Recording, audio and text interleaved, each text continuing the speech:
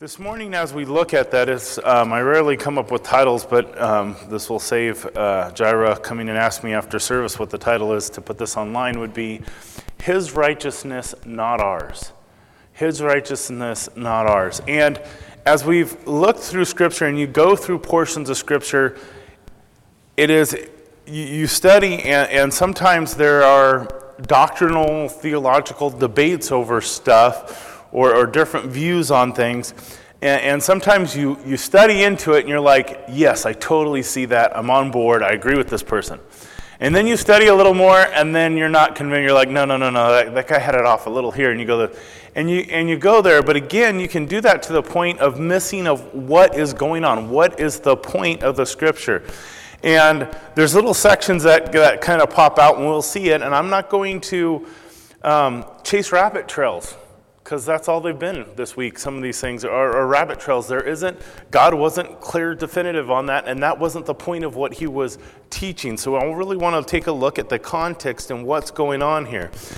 And coming from the situation of last week where he's talking to his disciples, he's talking, clearly it says in the Scripture, he's talking to his disciples about investing with what you have, your time, your money, and all that in eternity. To look at this life and using this mammon, money, and these things for eternity, not for this world. And I think Jim Elliot, one of his quotes is, he is no fool who gives what he cannot gain for which that he cannot lose. At 23, he said that. I believe at 24 he lost his life for the gospel. And you sit there and you look at the wisdom in that there's nothing in this world you can keep. But if you're investing in what you cannot lose in heaven and eternity, you're not a fool. And so as Jesus is sharing this, the Pharisees disagree. In verse 14, the Pharisees here respond and God corrects them and kind of warns them. It says, "Now the Pharisees who were lovers of money also heard all these things, and they, oh gosh, that word now has just escaped me. But they basically sneered their nose. They degraded him. The word really means to like put up your nose, and that term of raising your nose up, you know where that actually comes from? That's like saying you stink. So we have actually gone back to that terminology, instead of saying, I stuck my nose up in the air at you, is, ooh, you stink, I gotta, it's like you plug your nose and turn away. And you can see in ancient times that would be a problem without running water and stuff. You would raise your nose at people. But they scoffed at him. They mocked him for this thought of, don't worry about now, but eternity. And what you have to understand, there was Jewish sectors that didn't even believe in an afterlife. They believed this was it. Which kind of baffles me. You think the Jews, some of them didn't believe in an afterlife. They believed once you died, you were gone, that was it, poof. So this thought of investing in eternity and taking your riches and investing in those things, they scoffed at that ideal, they mocked it. And as they did that, and they were pressing him in that situation, it's also important to understand the Pharisees' thought on things through the Old Testament. If you lived righteously in the Bible, in the Old Testament, if you lived right before God, he would bless you. All through the nation of Israel, they were blessed when they obeyed God. When they did not obey God, they were cursed, there was calamities, they went off in slavery, all these things happened. Their mindset, the richer you were, the more healthy you were, obviously the more God loved you and blessed you. A sign of wealth was a sign that God was approving of you and your lifestyle in their minds. And so when you see that thought process and what Jesus was saying here, and they're scoffing at it, they're, what do you know? You're just a little carpenter. You're getting a crowd. I'm sure, if you wanted to cash in, you'd be richer than all of us tomorrow. That's probably what they're waiting for, right? When's Jesus going to flip this and own a mansion, right? Use this fame. And so this is their thought process is, if God loves you, he's going to bless you. And just the opposite, if you're not blessed, if you're poor, if you're sick, You deserved it. It's a sin in your life. There's some kind of unrighteousness that has put you in that situation, and you earned it. And so this is their mindset. And so he now, because the Pharisees are responding, and they are the key lovers of money, he tells you their heart here and why they were raising their nose and scoffing at him in that sense is because they're lovers of money. And he starts to correct them and really go after their heart again because he loves them and he cares about them. He's going to be truthful with them with some very hard truths that they don't see, that they're blinded to. And he said to them in verse 15, "You are those who justify yourselves before men, but God knows your heart."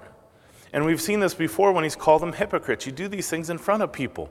You are more concerned about men and what men's approval are, men calling you righteous, than you are about your heart and where it is at with God. And so, as they sit there and say, hey, you justify, your focus is on men, not God. For what is highly esteemed among men is an abomination in the sight of God. So what they were looking for was this esteem from men, this wealth, these things that would say they were righteous and they were godly by men, but to God, if they were to slow down and look at God's heart, he says they're an abomination. Now, an abomination, not a word we use. It's kind of foul. It's nasty. I was trying to think of this. Sometimes we esteem things higher. I remember, for some reason, out of all the things as I'm sitting here thinking of this word, come to mind being a kid, and around the holidays, you see the candy dish, right? And we had like M&Ms in it, and there was a really big one. And I was like, you couldn't touch it until it was time, and guess get there, maybe sneak one. But there was a large one, and wow, that's like a cluster of them. Somehow I'm sure it messed through their sorting process. I don't know, Jelly Bellies have belly flops. Well, this would be an M&M flop, right? Big old thing right there. And I remember beforehand going, okay, well, I'm not going to wait because that thing's going to be gone. And I remember grabbing it, chucking it in my mouth, and it was burnt peanuts.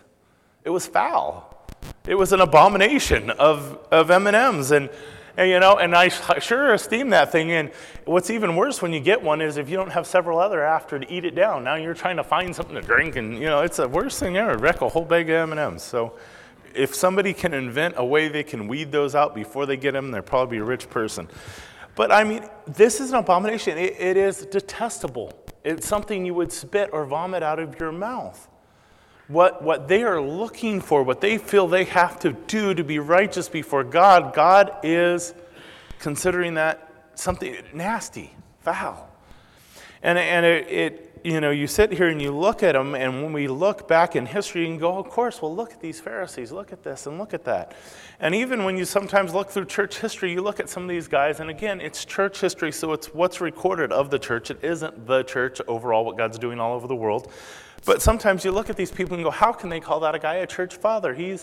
How could he be even saved believing these things? And we look at these things and you go, okay, God, how does this apply to now? Is there things in my life? Is there things in our heart? There's things in our culture that we allow that are an abomination, that we don't even just allow, but we esteem and we put up and we put it on the level and we put to it as a goal.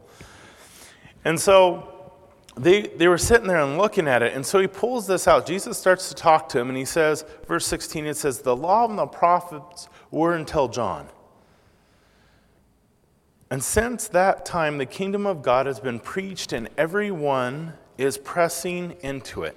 So he goes, hey, look, we have the law, Moses, the law and the prophet, the whole Old Testament to John the Baptist. Here's John the Baptist, the transition from the Old Testament to the New, considered the greatest prophet, the prophet that was prophesied about, the prophet that did see the Messiah. So we have the whole Old Testament from the law and the prophet all the way through to this point. This is the point of the law. This is the purpose. We are here for the kingdom of God. That was the whole point of the whole Testament. We are here, and here the kingdom of God is being preached, and it's not just being preached, it's being accepted. We see sinners getting saved, and they're accepting Christ, and they are pressing into it. Could you imagine, just that word, it's like, can you what an awesome thing, what an awesome time. Can you imagine the gospel being shared and people pressing into it? It's like you think of the times of revival. People just, what? I can be saved? I can have this? Mind you, when riches, wealth, and healthy living and all this was the thought of being blessed by God, you had to be born of a certain tribe, of a certain this, of a certain nation, to be accepted by God. For the sinners and the people that have fallen short, this was awesome news. Of course they're pressing and fine. I can have a relationship with God. I'm whosoever. This is amazing. And so they're pressing in because it's there. The time has come, and the ones that were there that should have known, should have seen, are totally missing it. But is the law void? Is this a whole new thing where were they totally wrong in trying to follow the law, or what was the point of the law? And he answers that in verse 17, and it says, "It's easier that heaven and earth pass away than for one tittle or of the law to fail." So in other words, one jot or tittle, one was like a little mark, or if you would, a little hashtag. Sometimes they put little jots or tittles in the text to make it like the change of a vowel sound. Any of that, it's better. The whole heaven and earth will pass away before any of that in the Old Testament. The law is invalid. So how does the law and the Old Testament apply to our lives properly in the proper aspect of our lives as Christians? Here these men thought they were fulfilling the law. They were going to the standard of the law. They were building on the law. They added more books into the law. Okay, if the line's there, we're going to back the line up here so we're more righteous. And they moved it again and again, and it's like, what was the purpose for the law? Well, the purpose of the law shows us one thing. None of us can do it. None of us can do it. It's great if I go out and I share and say, hey, Jesus loves you. And you know what that person's thinking? Of course Jesus loves you. Jesus loves everybody that comes to the church, gives 10%. I would love you if you all came to my house and gave me 10%. Of course I'd love you. No, he loves you because he died. He saved you from something. What's the something? What's the consequence of coming? What's the judgment coming? Here's the law. Here's God's standard, and you've fallen short. That's the whole gospel. Jesus saved you from the consequences coming. He loved you enough, even though you fell short and you deserve hell now, he loves you, and he's willing to die for you. That's the whole gospel message. That's the complete of it. And when you slow down and you look at it, and here they were trying to use the law to make themselves righteous. If I fulfill these guidelines, I'm righteous. Look, I got more of this down than the rest of you. I am more righteous. But yet their heart wasn't in it. They were filling out a list of do's and don'ts instead of actually having a relationship with God. And when it comes down to it and you look at that, and these men, through this process, Jesus is going to bring that out. You think you've met every requirement of the law? Well, let me tell you, let me explain where you're missing the point, the heart, the righteousness, the real righteousness, what the law is supposed to produce in a life. And so we sit down and we look at this, and I was trying to think of an area, and I think Romans 8, the beginning of Romans 8, it goes through, let's turn there, Romans 8, verse 1.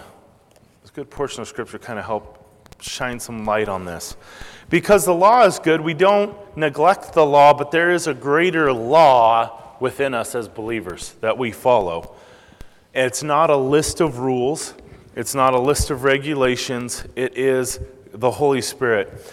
Romans 8, verse 1 says, "There is therefore now no condemnation to those who are in Christ Jesus, who do not walk according to the flesh, but according to the Spirit. For the law of the Spirit of life in Christ Jesus has made me free from the law of sin and death. For what the law could not do in that it was weak through the flesh," not because God's law was wrong or nothing, it was weak because of our flesh, unobtainable.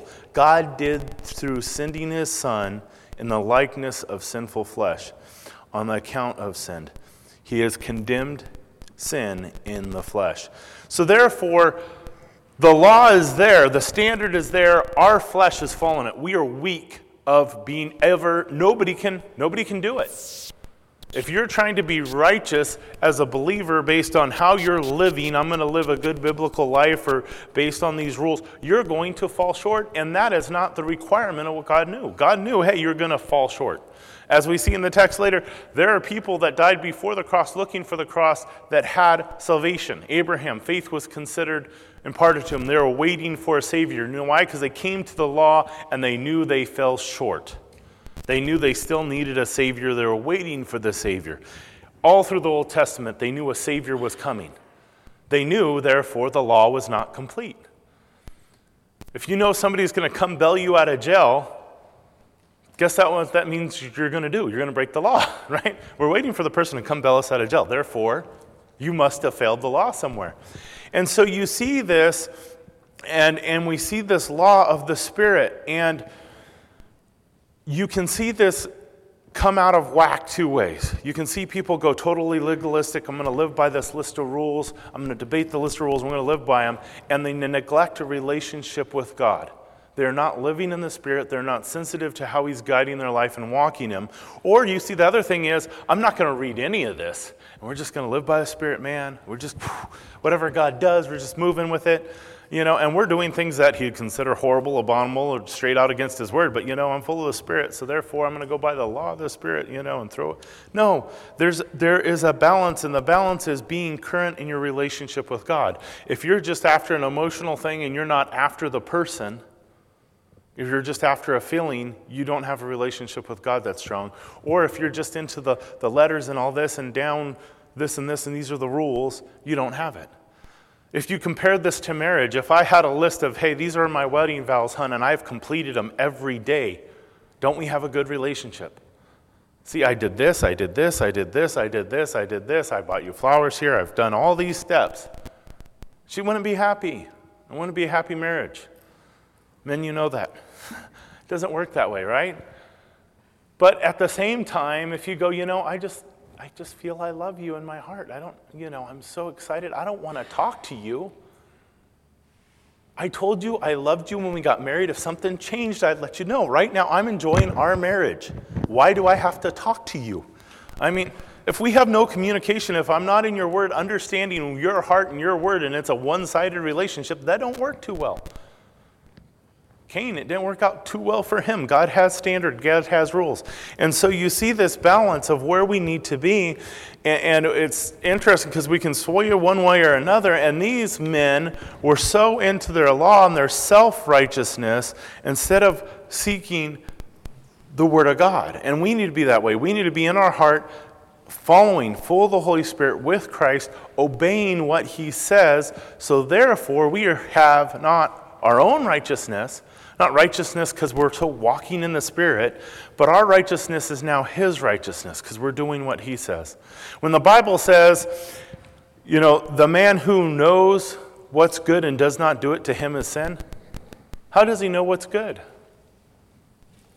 Well, because you're in a current relationship with God, and if you're doing something, it's not. If I know what's right and I don't do it, well, how do I know what's right? Well, because God's Holy Spirit, I'm in a relationship, He's speaking to me.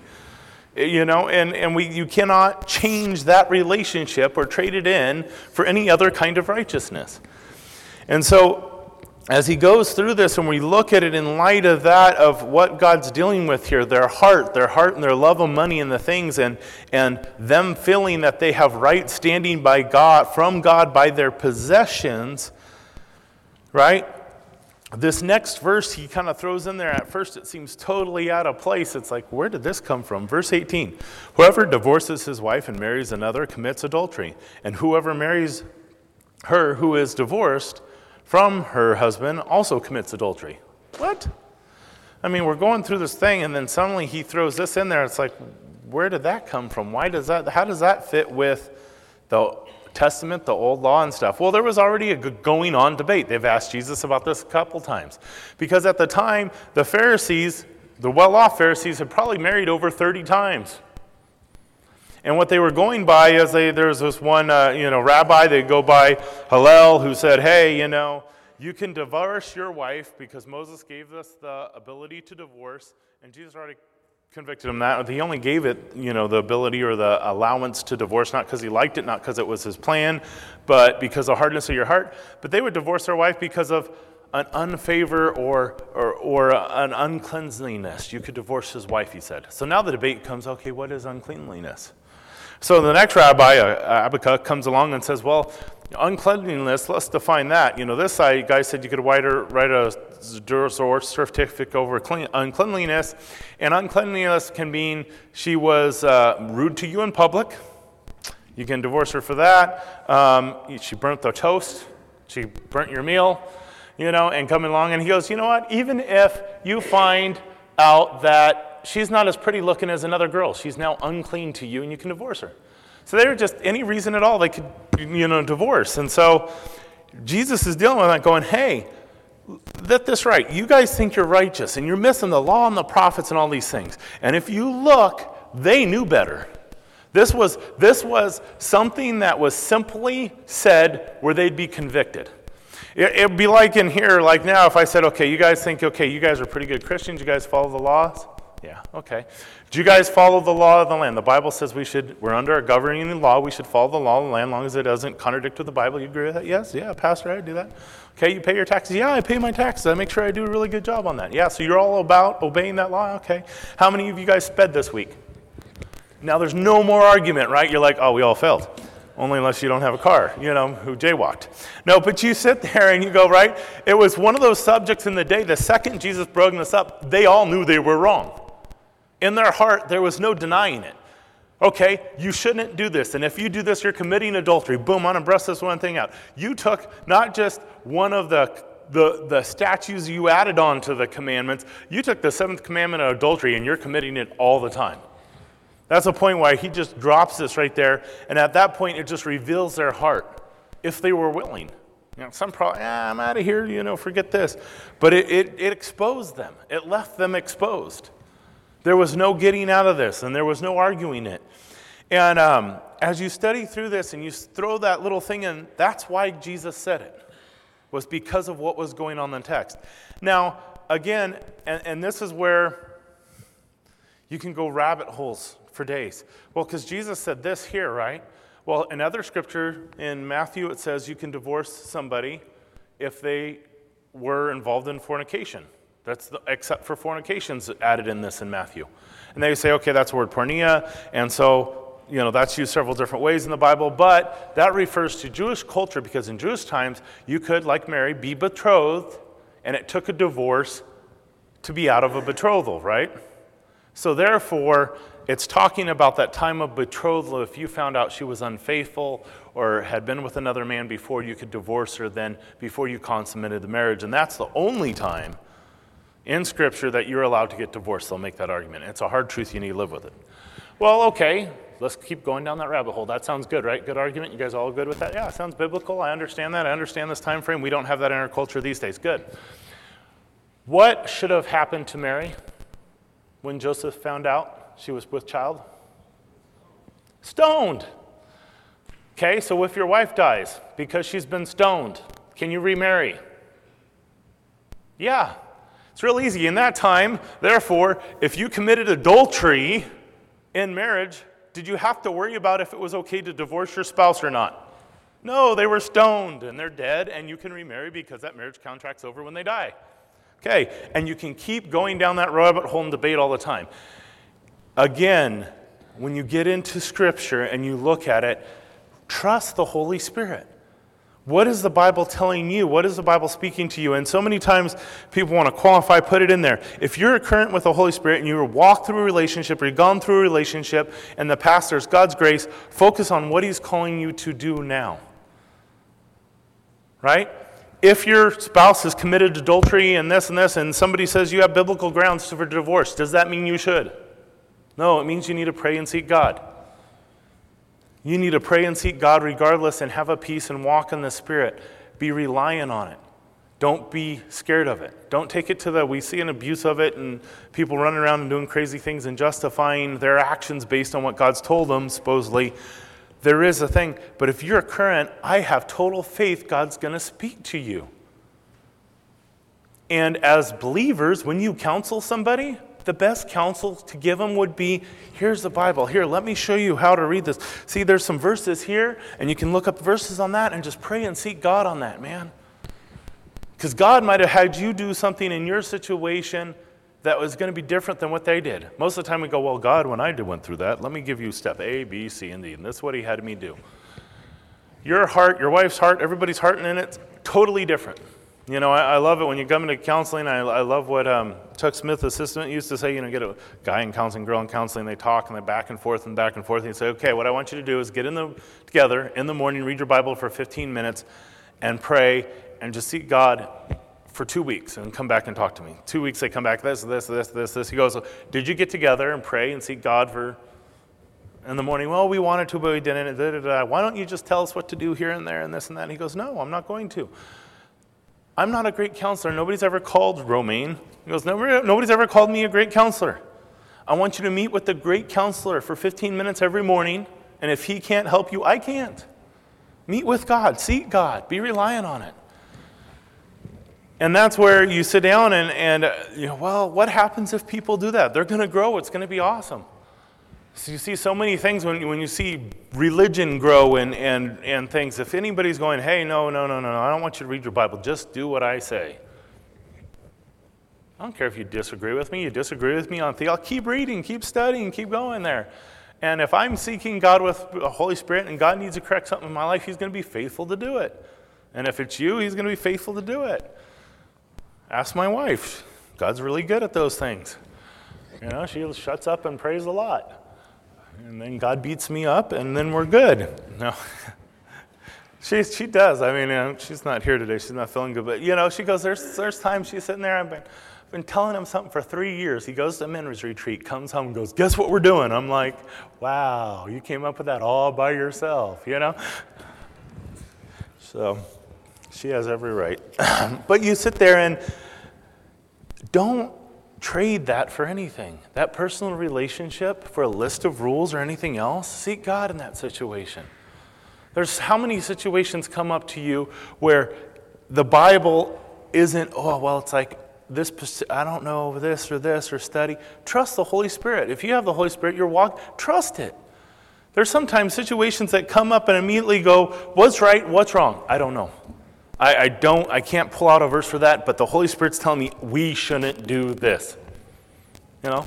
You had other movements back in the past. They had shepherding houses and shepherding ministries. You couldn't marry, you couldn't buy a car, you couldn't get a job, you couldn't do nothing without the church's approval. These men, you know, they were going to shepherd you, disciple, because they could discern God's will. No, seek God. You know, are you to do that? You know, oh, well, should I take out a loan for a new car? You know? Don't ask me, pray about it. I can say getting in debt, I can point out some good scriptural things here, but you should really pray about what God wants to do in that situation. I trust if you're, you know, it's so funny how we can, and willing, two things. Men are willing to speak when they shouldn't for God, right? And men are more willing to listen to men than to God, right? I'd rather you just tell me what I'm supposed to do than pray and seek and, you know, because God might reveal some other things that's not even the issue. I was just wondering, should I buy a Hummer or a Corvette, Lord? And then, you know, and if I seek God, God says, keep the stupid car you have because it'll run for another 100 years. The shoes will not wear out. I mean, well, you know, I might not want to hear what he has to say, you know. I might be asking the wrong question to begin with, and guess who knows that? God. And so these men here, they are so reliant and reliant on their self-righteousness in their head, and he's trying to open their eyes, trying to pull them out of the situation they're in. Go, here, let's slow down, let's look at this. I'm going to share this story with you. And some say it's a story. There's a whole debate. Is this a parable or a story? Well, Jesus never uses a man's name in a parable. He uses this man, Lazarus. So it's obviously a story. And was it future tense, past tense? I tell you, if anybody could know this happened, would be Jesus. Now, is it a parable? I don't know. And ultimately, to the main of what's going on here doesn't make a bit of difference. I mean, I sit there and I look, again, you look at all the debates. Is it a parable or is it a story? I study and go, well, yeah, that makes sense. It could be a parable. Then I look at the story. You know, there's a man in there. His name is Lazarus. Well, what do we know about the Old Testament and names? Your name's usually reflected something about you. So it could just be saying, we're going to call this guy Lazarus because that means God's helper. So then it puts a picture on his character. Or it could have been a man named Lazarus. It could have even been a man that all these Pharisees knew. We saw that beggar named Lazarus, and we knew this rich guy. And then it really hits home. But ultimately, it doesn't change the truth of what's going on, because what's going on here, God's dealing again with their heart and their love of money. In verse 19, there was a certain rich man who was clothed in purple, fine linen, fared sumptuously every day. Now this rich man is not just rich, not just possessions. He is very well off. The color or the dye for purple was very expensive. What it is said is, in the workers of purple, there's a shellfish, you have to crush it. There's a little drop of purple in the throat of this little shellfish, and you get that little drop, and it was a good stain for purple. So it was a lot of work to get a little drop of stain. To wear purple clothing he is not just rich, but he is living it up. He is well arranged. He is there. He is in fair linen, and a fine linen translates linen that is light as air. Okay, so you got garments, they're light, they're not heavy. And so he is dressed, he's arrayed, and he fares sumptuously every day. He eats gourmet food from all over the world at any time, which we are spoiled compared. You know what I mean? You think about spices and everything else you'd have to get to make a meal we have these days. You know, a TV dinner, all the different spices in there. Take that to the ancient world. Figure out where all those pieces would have to come and travel, right? This guy is having this for every meal. So he is well off. He is not just so well off. In the context, when Jesus shares this statement, these Pharisees hearing this are probably going, right on, that's what I want to be. This is the guy. You've just explained what we are all hoping for. You've just explained the most obviously blessed righteous man ever, because none of them were even close to this, right? This style of life. And so he brings this out, and they would be jealous of it. But here's a contrast. Verse 20 says, but there was a certain beggar named Lazarus, full of sores, who was laid at his gate, desiring to be fed with the crumbs which fell from the rich man's table. Moreover, the dogs came and they licked his sore. So you have one man clothed in purple. You have another man covered and clothed in sores, and he's laid at this guy's gate. So this guy has enough money to have a gate. This word gate is a gate like a gate to a city, like the gate of Jerusalem. So this guy's got his own kingdom. You know, he's got his own gate. And this man is laid. This word means he is set. He cannot even get himself there. So somehow he is lame, unable to walk, and he is put in front of this guy's gate, and his purpose of being there is to catch the crumbs which fell from the rich man's table, the basic things, you know. And even then, his companions or his sores are bad enough where the dogs are coming to lick them. His only companions, and when you think of the Jewish mind that says, you know, thank God you didn't make me a Jew, a dog, or a woman, he's there, and that's his only companions. The only person, if you would say, are even caring for him are dogs. And so he is in this horrible state, and a state they would consider this man to be nothing more than fire for hell. He has no value. Whatever he was or his heritage or his line would not matter. This person would only be worth keeping the flames of hell hot in the Jewish mind, in these Pharisees' minds. That would be the only reason for this man's existence in their mind, and he's there. And it says he was hoping to keep the crumbles from their head and hands, and back then they ate with hands, not utensils. One of the scholars says, you know, what they did is to wipe your hands, you'd use bread crumbs. You'd use the bread and you wipe your hands.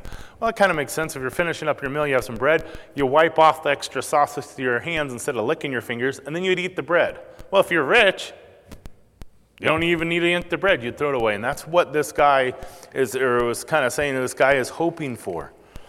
You know, and so the Jewish mind, they're thinking, man, this guy would be hated by the God.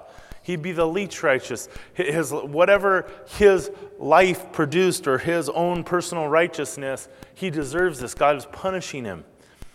And then verse 22, and so this is just blow your mind, guys, here. Ready?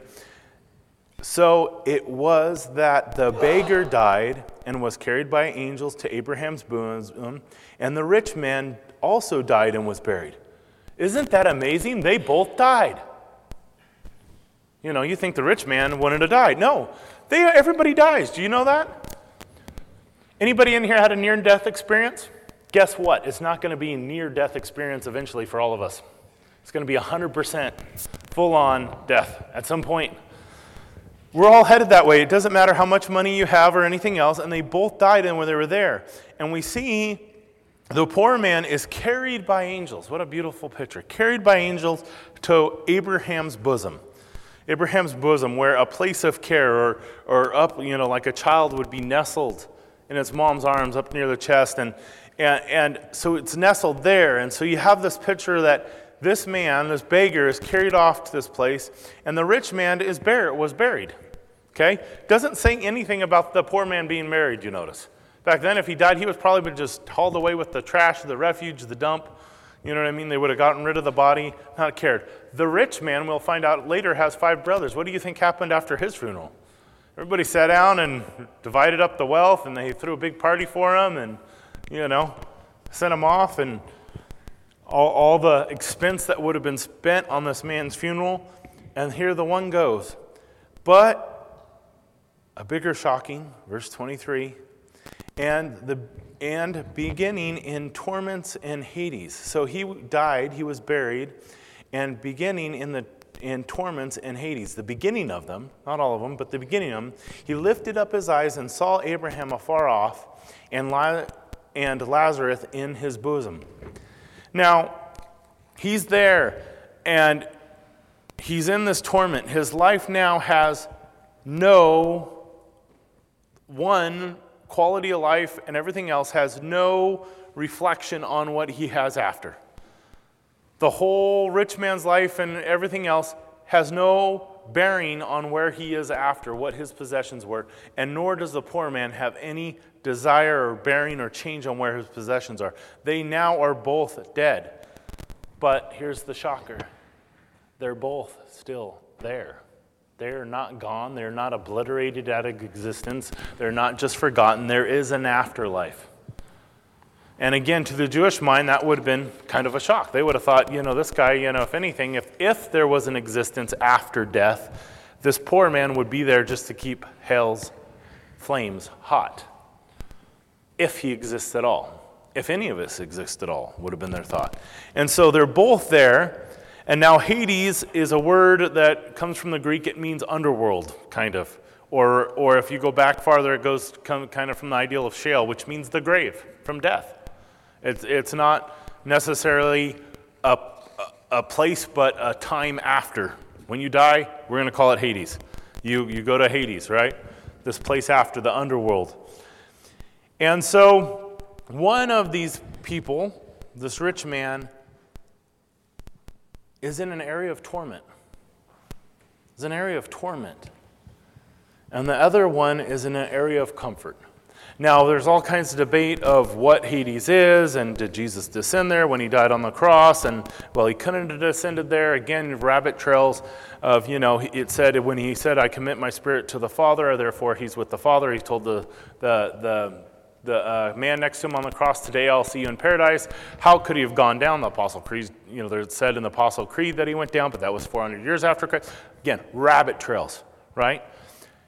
And again, most of these rabbit trails, when you slow down and look at them, I always think there's 2 things. One is justifying yourself before men, and the other one seems to be putting God in a box or trying to make God a man.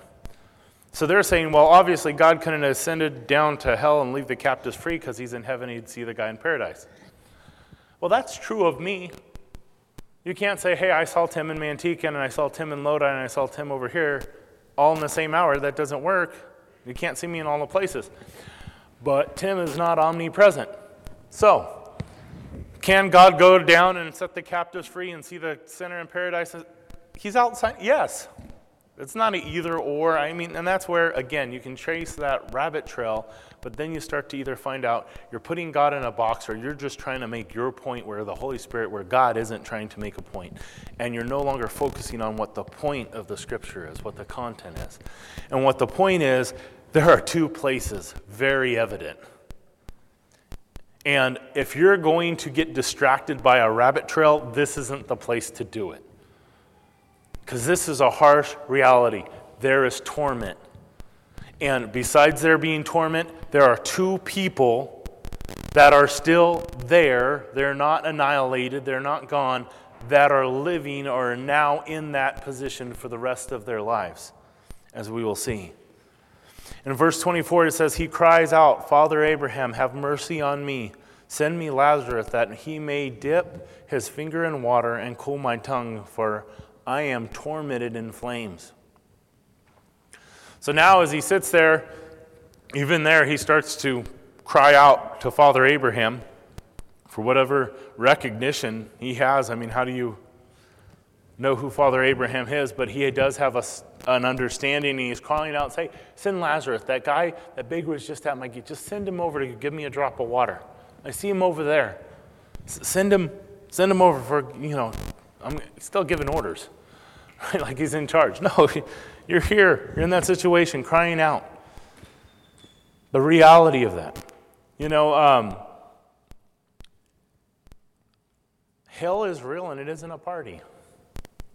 It isn't a party. It's a place of torment. That should be frightening. That should be a hard truth. That should be scary. Judgment is coming. It is deserved. We all agree there should be judgment. And people go, oh, how can a good God judge people? Well, how could a good God not judge people?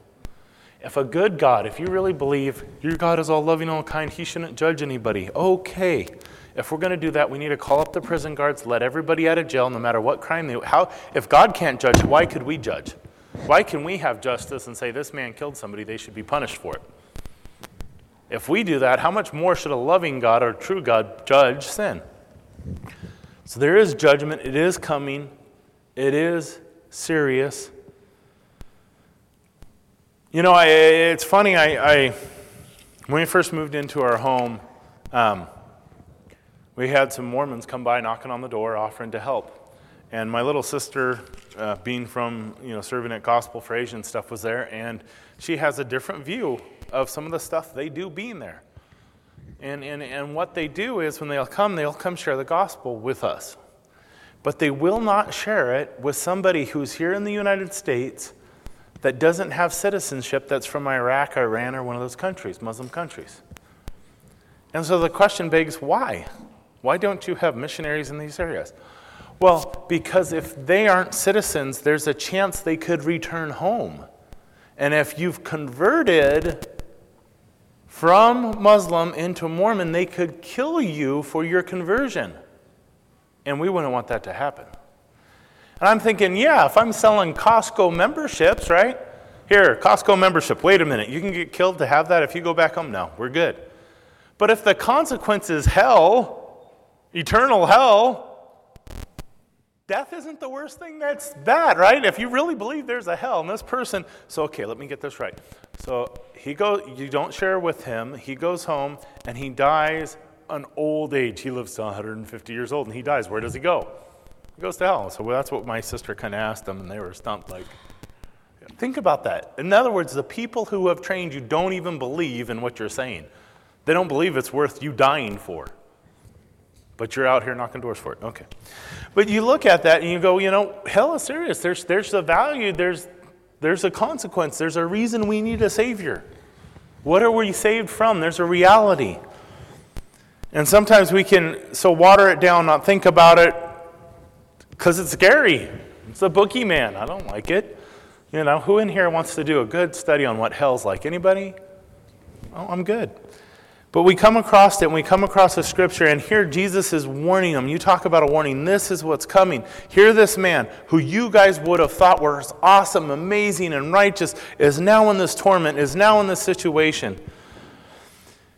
Verse 25, but Abraham said, Son, Remember that in your life you received good things. Likewise, Lazarus received evil things. But now he is comforted and you are tormented. He brings this out, and even Abraham saying son is a shock. The Pharisees would have sweared, they said, hey, at Hades, out there, Abraham stands guard at the gate of Hades and hell. And he stands there and he makes sure none of his children, none of his offspring go. Just in case they don't make it on the other, he's guaranteed none of us can go. By your birthright, there's no way you're going. What does Jesus say right here? He says, but Abraham said to who? Son. Who is where? No, Abraham didn't say you, Mr. Hey, come here. No, son. Meaning you were my child, and in this life you received all these good things. You received what everybody would have thought was blessings from God. And this man would have said, hey man, he got a bum stick. God doesn't like him. He's been judged by God. You shouldn't even touch him. Maybe God's judgment will jump out on you like a cootie or something. Keep away from him. That was their view. But yet their lives and what was given to them in lives and what was provided them in lives have no reflection on what happens after. And you get people looking at hell and Hades and they think, well, I'm going to go down there, I'm going to party and this and that. Okay, well, Satan's getting thrown in the lake of fire. He's not in Hades, he's here now. Okay, and he does have a kingdom set up here now. But when he gets to the lake of fire, the great abyss, as it's called in the Bible, there isn't a kingdom. There isn't, whatever this crazy thought is, when we get there, hell's going to be great. I don't want to be with all you Christians. I want to be partying. All the hot chicks are going to be in hell. There isn't a kingdom there. It's a place of torment, and it's serious. And even at that same extent, when they make a mockery of it, they make a mockery of the truth of it, it is sad to see. It is something to be serious about and think about. Verse 26, and besides all this, between us and you, there is a great gulf fixed, so that those who want to pass from here to you cannot, nor can those from here to us. So there is a great gulf, okay, and that can be a chasm, a cut, Grand Canyon. There's regardless of how you translate it, an immovable object. It is fixed. It is fixed throughout time. It is definite. It is not moving, and there is no going from one place to the other. There's no purgatory. There's no earning your way out of heaven. There's no praying to saints. If there was a praying to a saint, who's this guy praying to? Dear Abraham, come help me. Can't do a darn thing about it. Out of all the saints, you think Abraham would have had some pull down there, right? Can't do a darn thing about it. When this life and there's one opportunity. When you have that one opportunity, you leave this world, it is eternal. It is set and it is serious. Verse 27, and then he said, I beg you therefore, Father, what would you that you would send him to my father's house? Send Lazarus over there. For I have 5 brothers, that he may testify to them, lest they also come to this place of torment. If they only knew where they were headed, if they only knew what they were going to, they definitely wouldn't want to come here. Just send Lazarus over there. Tell Lazarus to go back and send him. I mean, you talk about a crazy thought. This guy who sat at your gate, they weren't far off. They weren't far neighbors distance. Man, this guy knew this guy sitting at his light enough to recognize him from afar, right? How much did he have to walk by that guy in front of his gate or saw him? Oh, thank you, I'm not that guy. And like that guy going back would be able to say anything to his brothers, right? Show back up, that's just that beggar. Why would we trust you? But hey, just send them back. They'll tell him. Abraham said to him, they have Moses and the prophets. Let them hear them. And then he said, no, Father Abraham, but if one goes to them from the dead, they will repent. Now, it's interesting when you sit there and people go, oh, what happened to the people before Christ? Guess what? They have the prophets, they have Abraham, they have the same ability to be saved and have that relationship and sincere relationship with God as us, because they have Moses and the prophets. And he says, if they're not going to listen to them, they're not going to listen to somebody even coming back from the dead. Look, just send somebody back from the dead. They'll listen to them, right? And you think about, we can all kind of know where this is going because we know how the story ends, right? But the Jewish guy's sitting there thinking about that as they're sitting there and the story unfolds and he goes, hey, just go back and tell them where they're going. Warn them. And Jesus is going, they have these things to pay attention to. They have exactly what you have. I'm going to give you a warning. You have everything you need, even right this moment. Well, Jesus is going to go, okay, we'll take it to another step. And he even knows what they need to do. This guy sitting there in Hades knows, what does he have to do to not been there? Was it his riches? Was it anything he did? No, he knew he needed to repent. He's got to repent. He should have changed his ways. Just tell them to change their direction, change their ways. Verse 31, it says, but he said to him, if they do not hear Moses and they do not hear the prophets, nearly will be persuaded through one who is raised from the dead. And again, 2020, you look back and you go, yeah, sadly, there were some men sitting there that weren't. There were some men that were sitting there that probably remembered this and went, oh no, he raised from the dead. He's right. I don't want to be the one that wasn't persuaded. But Jesus rose. He died and he rose from the grave. And if you're truly listening to the law and the prophets, studying the whole Bible, even if you just had that, you know we need a Savior, you know he's coming, you know you need a relationship with him. This man who sat at the gate, even though he had nothing and nothing given to him and what would be considered a horrible life, still had a relationship, had everything that was necessary for life. And the man that thought he had everything for life had nothing for life.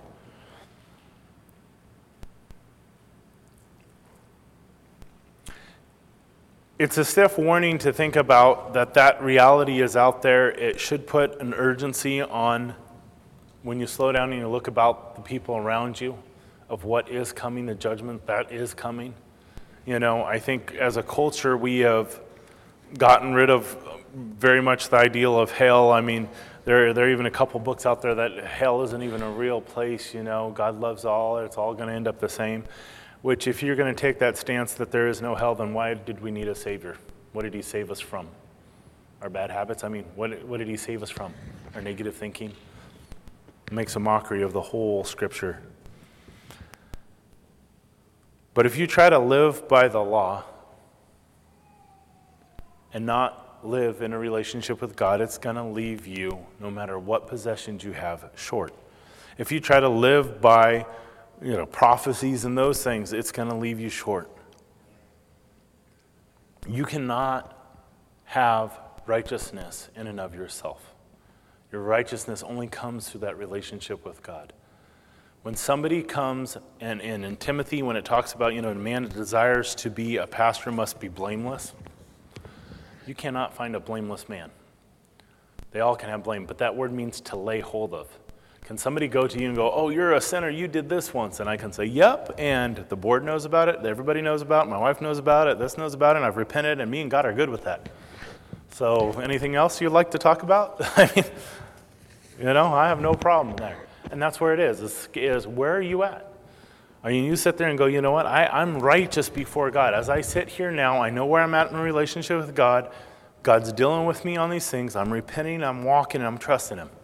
And the amazing thing with our righteousness, because it's not based on us, it seems like we can lose it in a sense, not that we actually lose salvation or anything like that in a sense, but I can really quickly get out of a right relationship with God by seeking myself. But if I'm seeking him and I'm in the Word, and there I know with confidence, without a doubt, that I'm right. I know how he's speaking to me. I know his words. I'm faithful to study it. I'm not going to just follow blindly. I don't have to follow blindly.